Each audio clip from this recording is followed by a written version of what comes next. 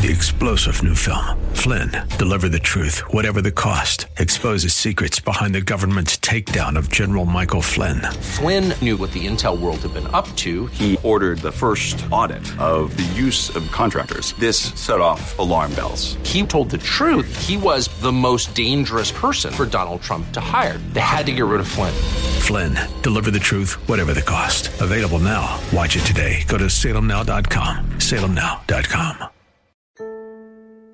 We reflect on the legacy of George W. Bush's former speechwriter and later talking with our children and grandchildren about difficult things. You're listening to The Common Good.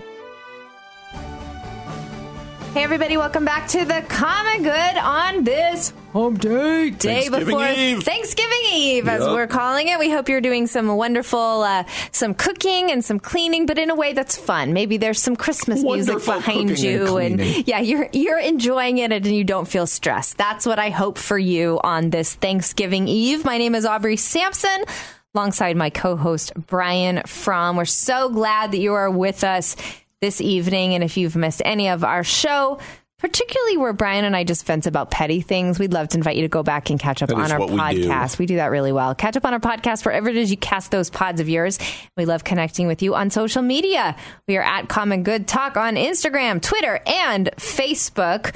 Brian, a few big news stories. One of them hit particularly close to home because it was a Wheaton grab. But first is this. A few days ago, Nancy Pelosi stepped down from Democratic leadership after Republicans won control of the House. Lots of questions in the air about what's going to happen next. Have you followed that story much? A little bit. It has its normal partisan divide. But on some level, somebody who's of that age, you go, hey, good job. Like, you've led.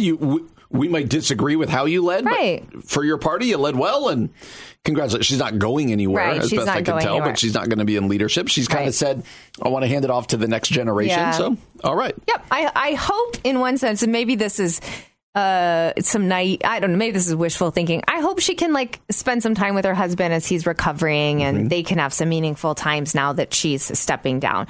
In other news, Brian, former Wheaton grad, this is why the story was close to home. Michael Gerson, who was a theology student and really a name touted quite a bit when you and I were at Wheaton College. He was a former speechwriter for President George W. Bush. He died of kidney cancer at the age of 58. He had it since 2013. I think it was last Thursday, so almost a week ago now. I didn't realize he'd been battling since 2013. Right. So you listeners probably know his words, even if you don't know his name. Right. He constantly fused a theological vision of moral purpose with a practical policy agenda. These are some words about him from Christianity Today. And in the process, he produced some of the era's most memorable phrases. You'll remember these. This is Michael Gerson. Armies of compassion and axis of evil. Axis of evil stands out to me as one of George W. Bush's key phrases, don't you think? Yeah, and it says after 9/11, Gerson was described as, quote, the man whose words helped steady the nation. A few years later, Time magazine named him one of the country's most influential evangelicals. Wow.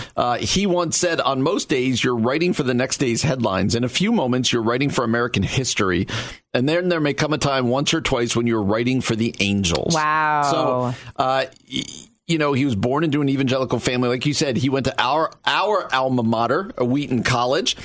Earned a BA in Bible theology. Oh, see, that's your degree, right? That's one of my degrees. Nice. That's one of my majors. Nice. But then he was going to go to seminary and decided instead he got into politics and speech writing and went to work in politics. And so, you don't remember these people who are behind the scenes. Yeah.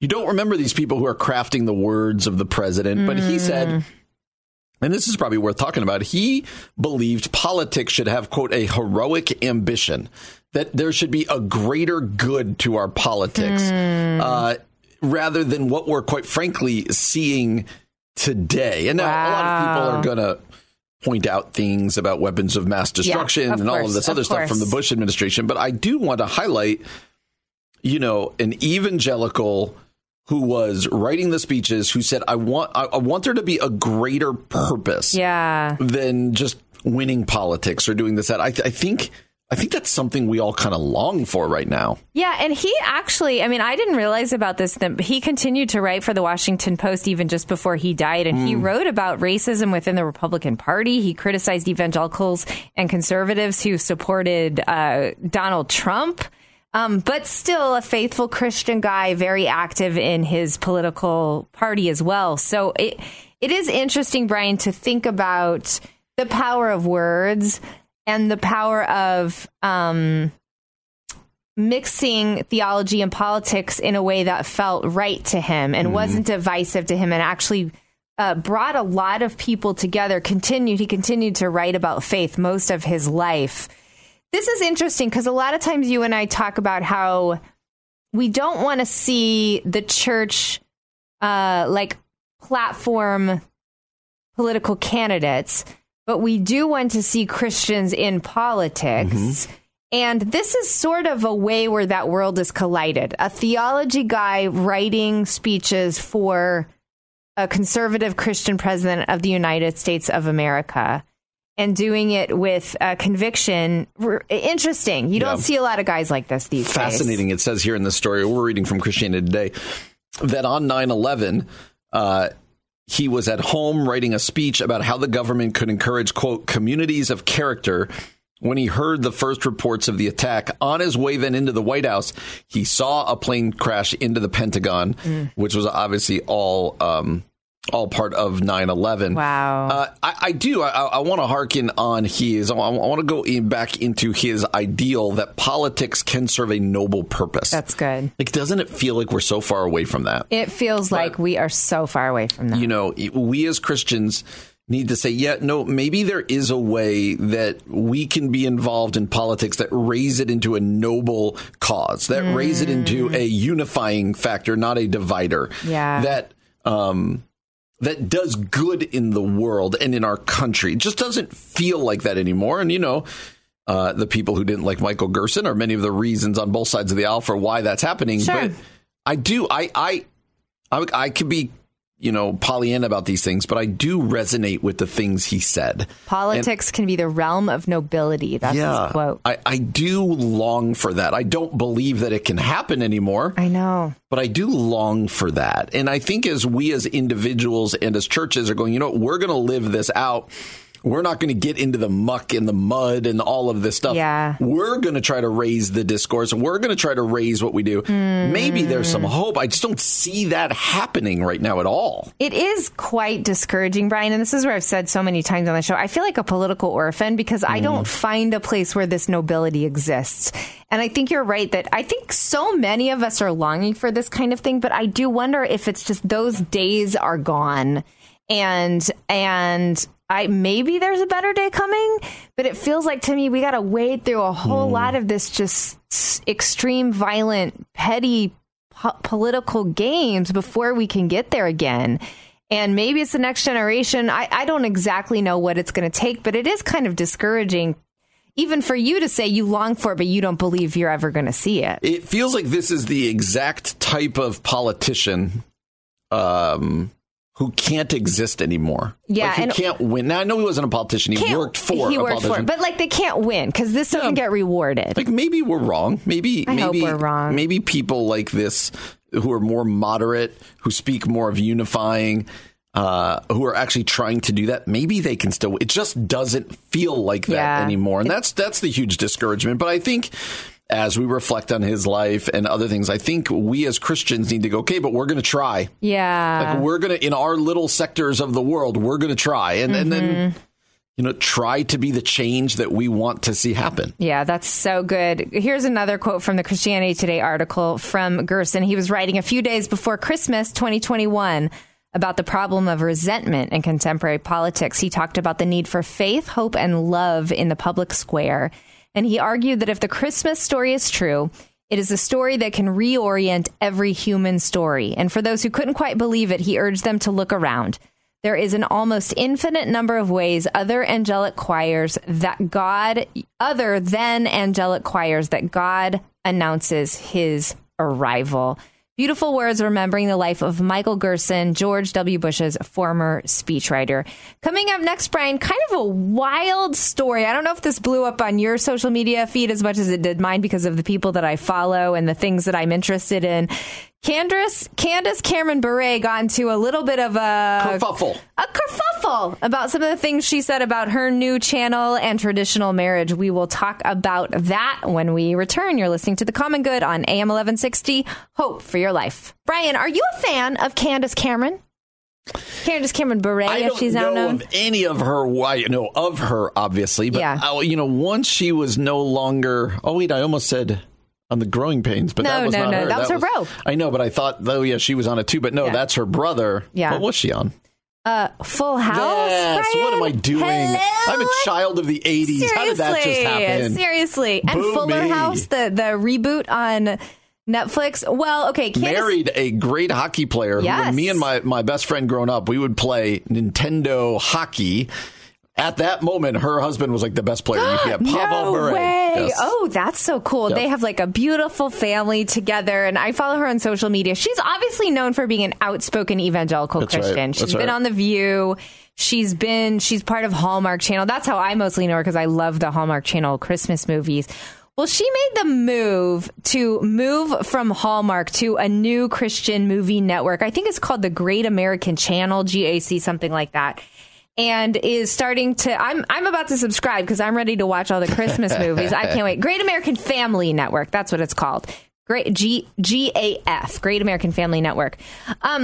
So she was recently interviewed by People magazine, and she talked about how excited she was to have a channel that showed movies that focused on traditional marriage, celebrated traditional marriage. Mm-hmm. And of course, there was some mighty strong backlash against that. She left the Hallmark Channel to make more religious-based content. She talked a lot about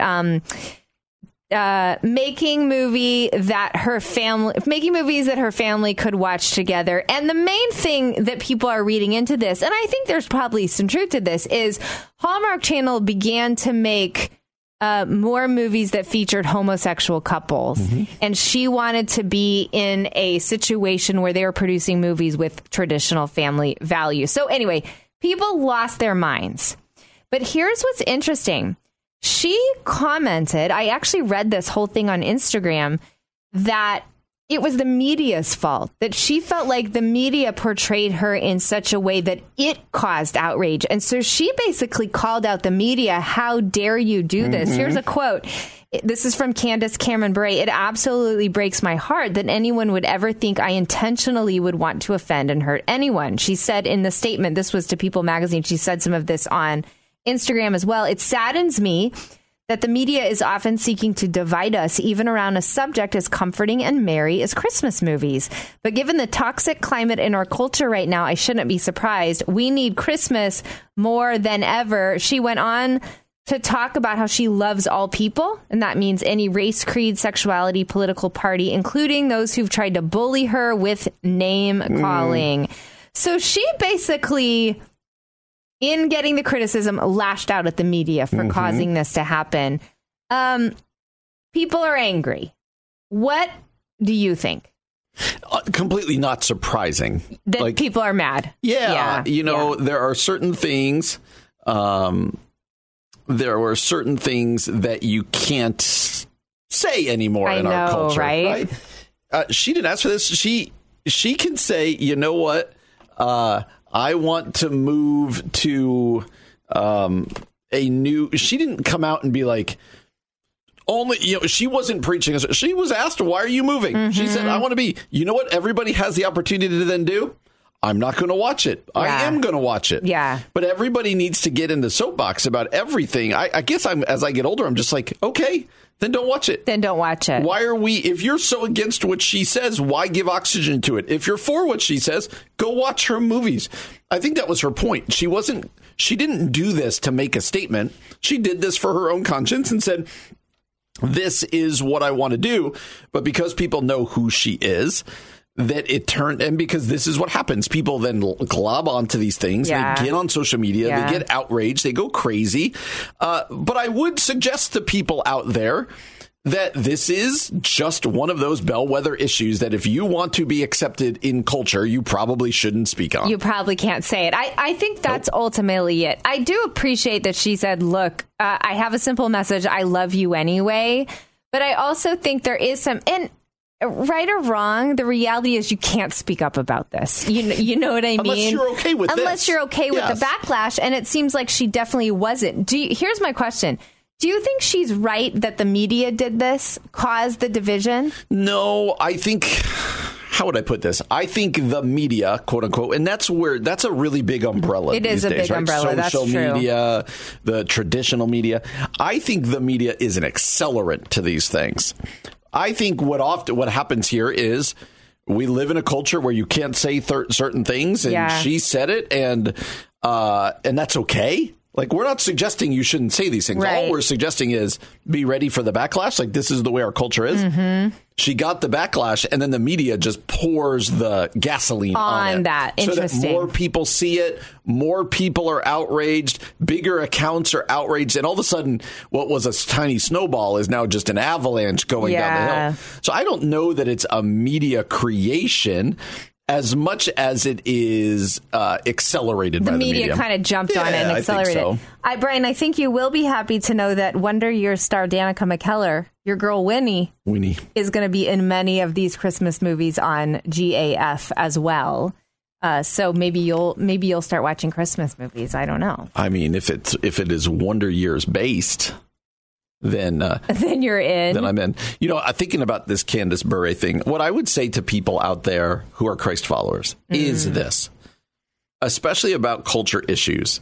Like, we just have to understand culture is moving away from us. That's it. Yeah. And that's not persecution. Yeah. That's not religious freedom issues. It is what it is. Yeah. And so, when you speak up or when you say things, just know that this is going to be the reaction. Like, in some ways, I just want to be like, we just have to get used to this. I think there's some truth to that, like almost like develop a thick skin if you're going to say these things. Yeah, and where it becomes hard is if you're an actress, you want as many people watching your movies as possible. If you want, and so you feel this need to have to now go back and be like, let me soften what I said. Right. If you believe in what you said, okay, like just know that's where this is going. Like, I don't think all of a sudden our nation is going to become, our culture around culture wars is going to be more traditional. No, there's no way. That doesn't feel what's happening. Yeah.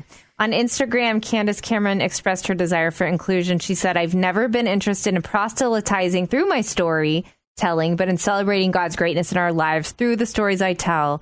God's love and God's compassion is front and center. All that comes from the love that God himself showered upon humanity when he gave the gift of joy and forgiveness on the first Christmas morning 2,000 years ago, she told her followers. It is why I love Christmas stories, sharing true joy and true pace with millions of people around the world. Anyway, very, very interesting to kind of see her, I think, as a microcosm of what culture looks like and what we can expect, I think, if we feel the need to stand up for traditional marriage values, especially at her level, right? Like, especially at the level she's at.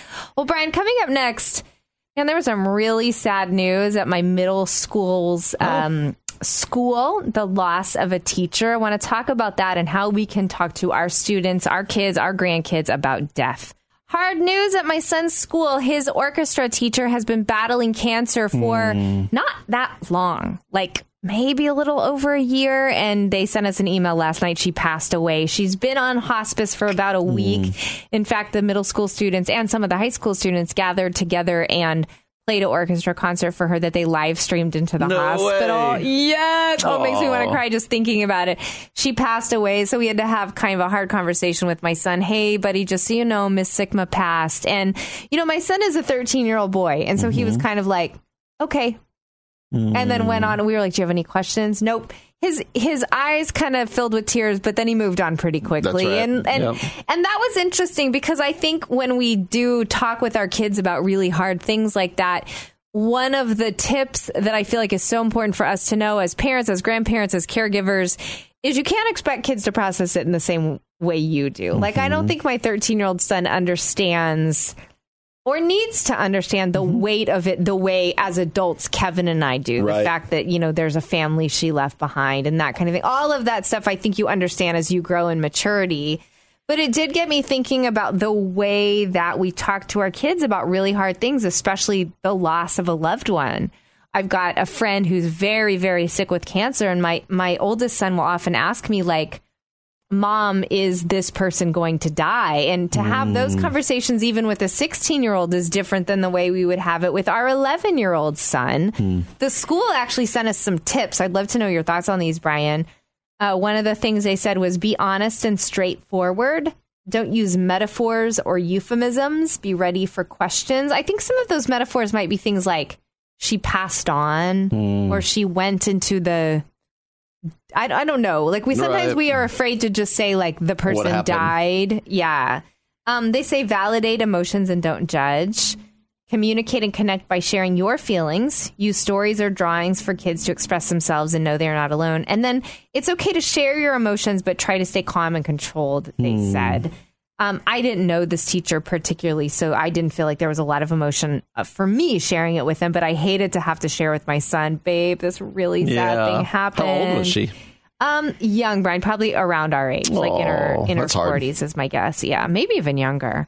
So, do you have any thoughts on this? Like, how do we talk to our kids about these really hard things like death, a friend dying, a teacher dying, a grandparent dying? Yeah. I think you and Kevin did the right thing in like giving your son some space. Yeah. Like if we're like, no, talk about it. We need to talk about this right now. Right. Kids need space. They need to be able to sit in it and just process it themselves. And they'll come. You'll get the open door at some point, right? You could circle back in another day or two and be like, hey, bud, I wanted to talk to you. Like, how are you feeling? Yeah. Do you want to go to the funeral or do you want to whatever else it might be? I think letting them dictate the terms, because sometimes we're like, I'm going to, here's what else I wouldn't do. Don't project your own feelings onto them. Like, you know what I mean? Like, this happens as adults, right? Like if I wanted to see, if you had a loss in your family and I wanted to see how you're doing and I start crying to you and all of a sudden make you like the caregiver, right? That's unfair. So true. That is so true. But it's completely unfair. So if you did that to your kid inadvertently, like you start, I can't believe she passed away and he's having to listen to this, that's probably really complicated for him. And so I think, like you said, validating the emotions, just being like, hey, why don't we talk about this later? Or coming back to it. Boys, especially, do much better. This is probably true for men as well, but especially boys. What's the old saying? They do better shoulder to shoulder than eye to eye. Right. Kind of doing something. Like, we're in the car. Let's go on a walk. Or let's walking. Yeah, totally. Let's talk. So I would think needing to circle back, not expecting that they're going to know how they're feeling in that moment is really important. Yeah, it's interesting. I have a kids book coming out on Lament next year. And I've been thinking about how, I wish I could like pass this book out to all of these kids, although my book is for younger kids than junior hires. But I do think it's so important for kids to know, one, that it's okay to feel whatever they feel. Like they might feel angry. They might get a headache. They might feel sleepy. They might, there's different ways grief presents in the body. And then there are different things you can do in your grief. You can talk to God about it, or you can be quiet, or you can, and I think all of those things are valid, is the point you're saying. Like, you don't have to expect your child to grieve the same way that you grieve as an adult. Yeah. I do want to switch this to adults a little bit, because it is interesting when someone's lost someone. I think our tendency is to want to enter into their grief by saying, oh, I lost so-and-so too. I know how you feel. But I think sometimes that can almost do what you were talking about before. Like, it's a little unfair to take their grief and make it about your grief. Like, somehow there has to be a way to just sit with their grief, their grief. And one day the tide turns and you share yours. I told you this one time. I was with a buddy of mine who had lost a very close family member, and we had gone, this is years ago, and we had gone to his hometown for the funeral. And he said, hey, I was like, hey, how's it been? He's like, watch this. And so we went into a place, and, his loved one had died very tragically. Yeah. And we went into the place, and the most well-meaning person came up to give him a hug, but just started crying.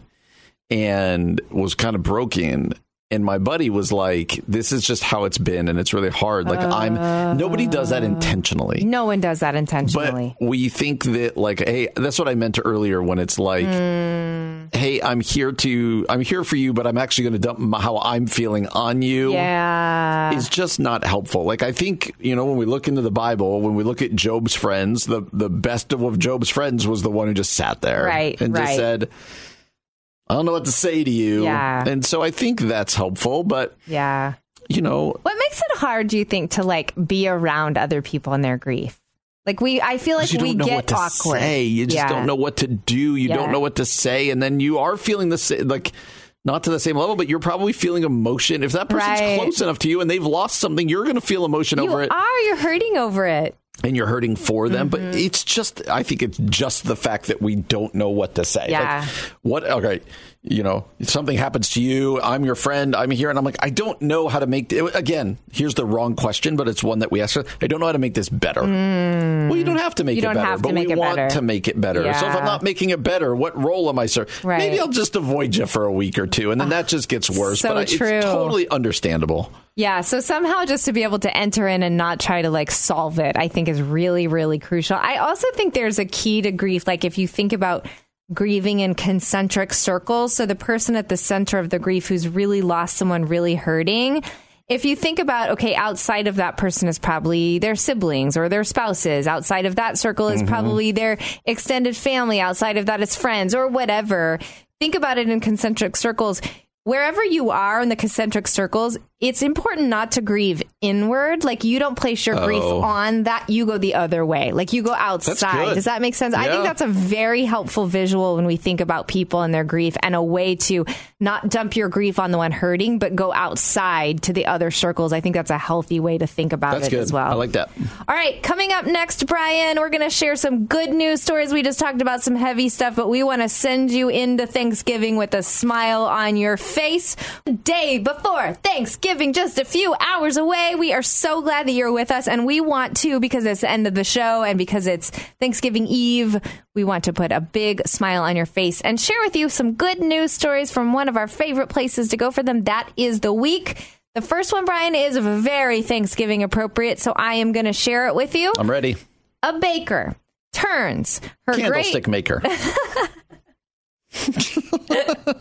Oh, man. No, let's start that over. A baker turns her great-great-great-grandmother's pie recipe into a business venture.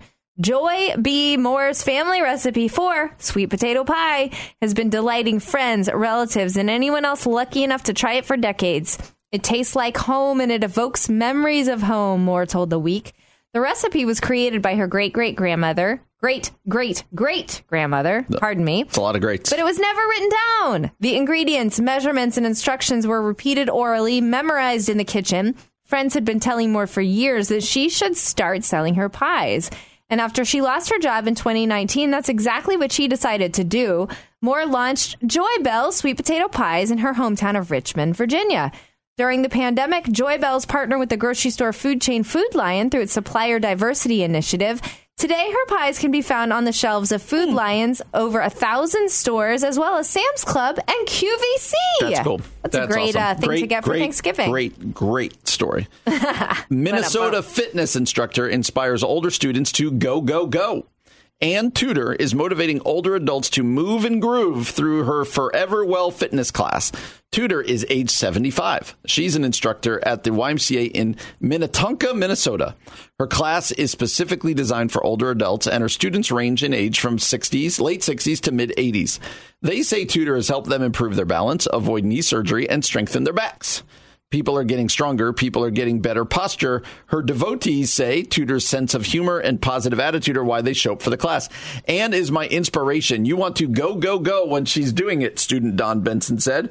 If I hadn't been doing this class, I wouldn't be able to do half of what I do at 80. That's awesome. I need to take her class. You might need to join her class. That's true for your back problems. All right, number 3, designer makes one-of-a-kind wigs for girls with hair loss conditions.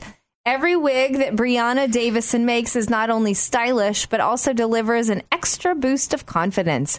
The Memphis, Tennessee designer is the founder of Kids Wigs and Kids Explosion Tour, which gives custom wigs to girls across the United States who have hair loss conditions. In 2018, Davison created a wig for a girl with alopecia and told Good Morning America that this made her fall in love with hair all over again. Davison recently made a wig for Bailey Strange, who shared with GMA that she felt insecure about being the only person at her school with alopecia.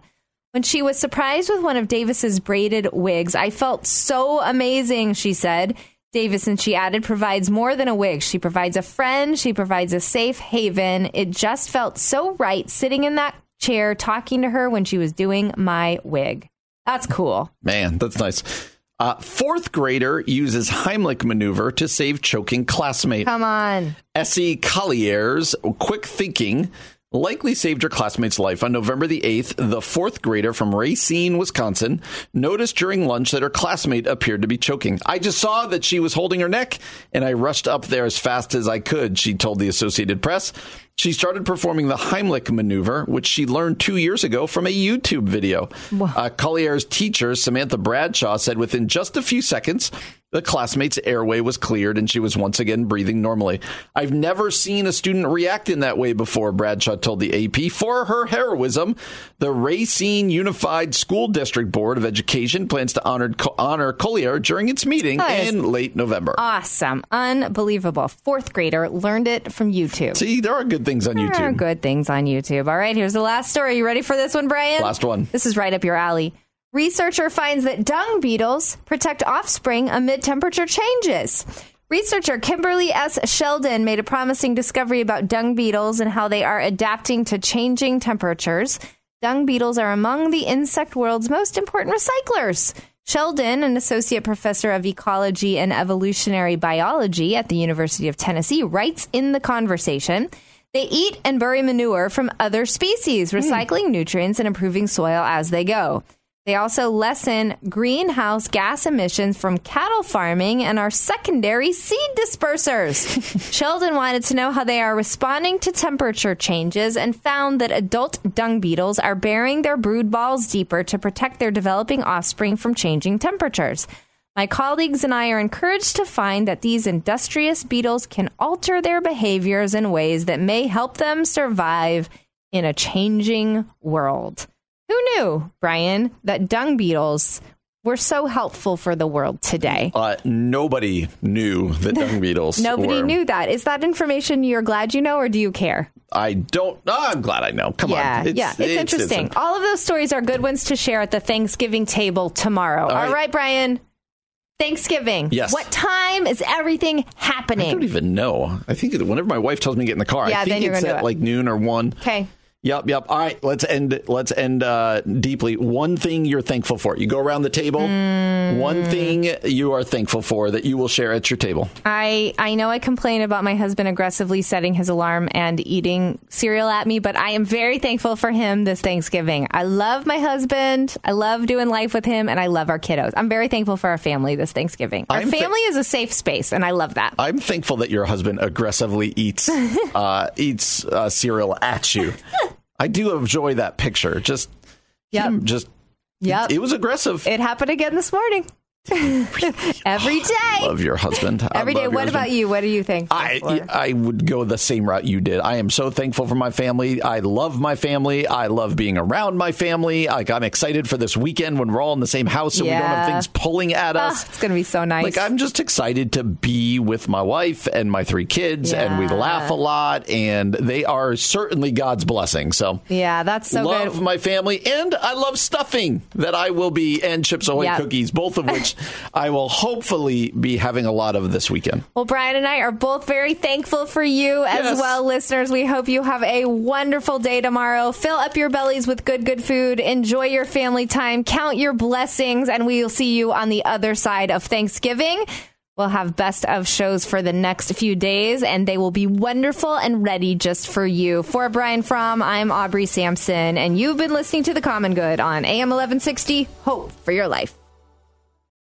3-star General Michael J. Flynn, head of the Pentagon Intelligence Agency, knew all the government's dirty secrets. He was one of the most respected generals in the military. Flynn knew what the intel world had been up to. He understood its funding. He ordered the first audit of the use of contractors. This set off alarm bells. The explosive new documentary, Flynn, Deliver the Truth, Whatever the Cost, uncovers the facts behind this scandal. Flynn told the truth. He was the most dangerous person for Donald Trump to hire. I find out the worst enemy that I'm going to face in my life is right here in America. They took my assessment and they wanted me to change it. And I was like, I'm not changing it. They had to get rid of Flynn. With in-depth interviews, archival footage, and never-before-seen personal records of the man behind the headlines. I just felt like I was drowning. Flynn, Deliver the Truth, Whatever the Cost. Available now. Watch it today. Go to salemnow.com. salemnow.com.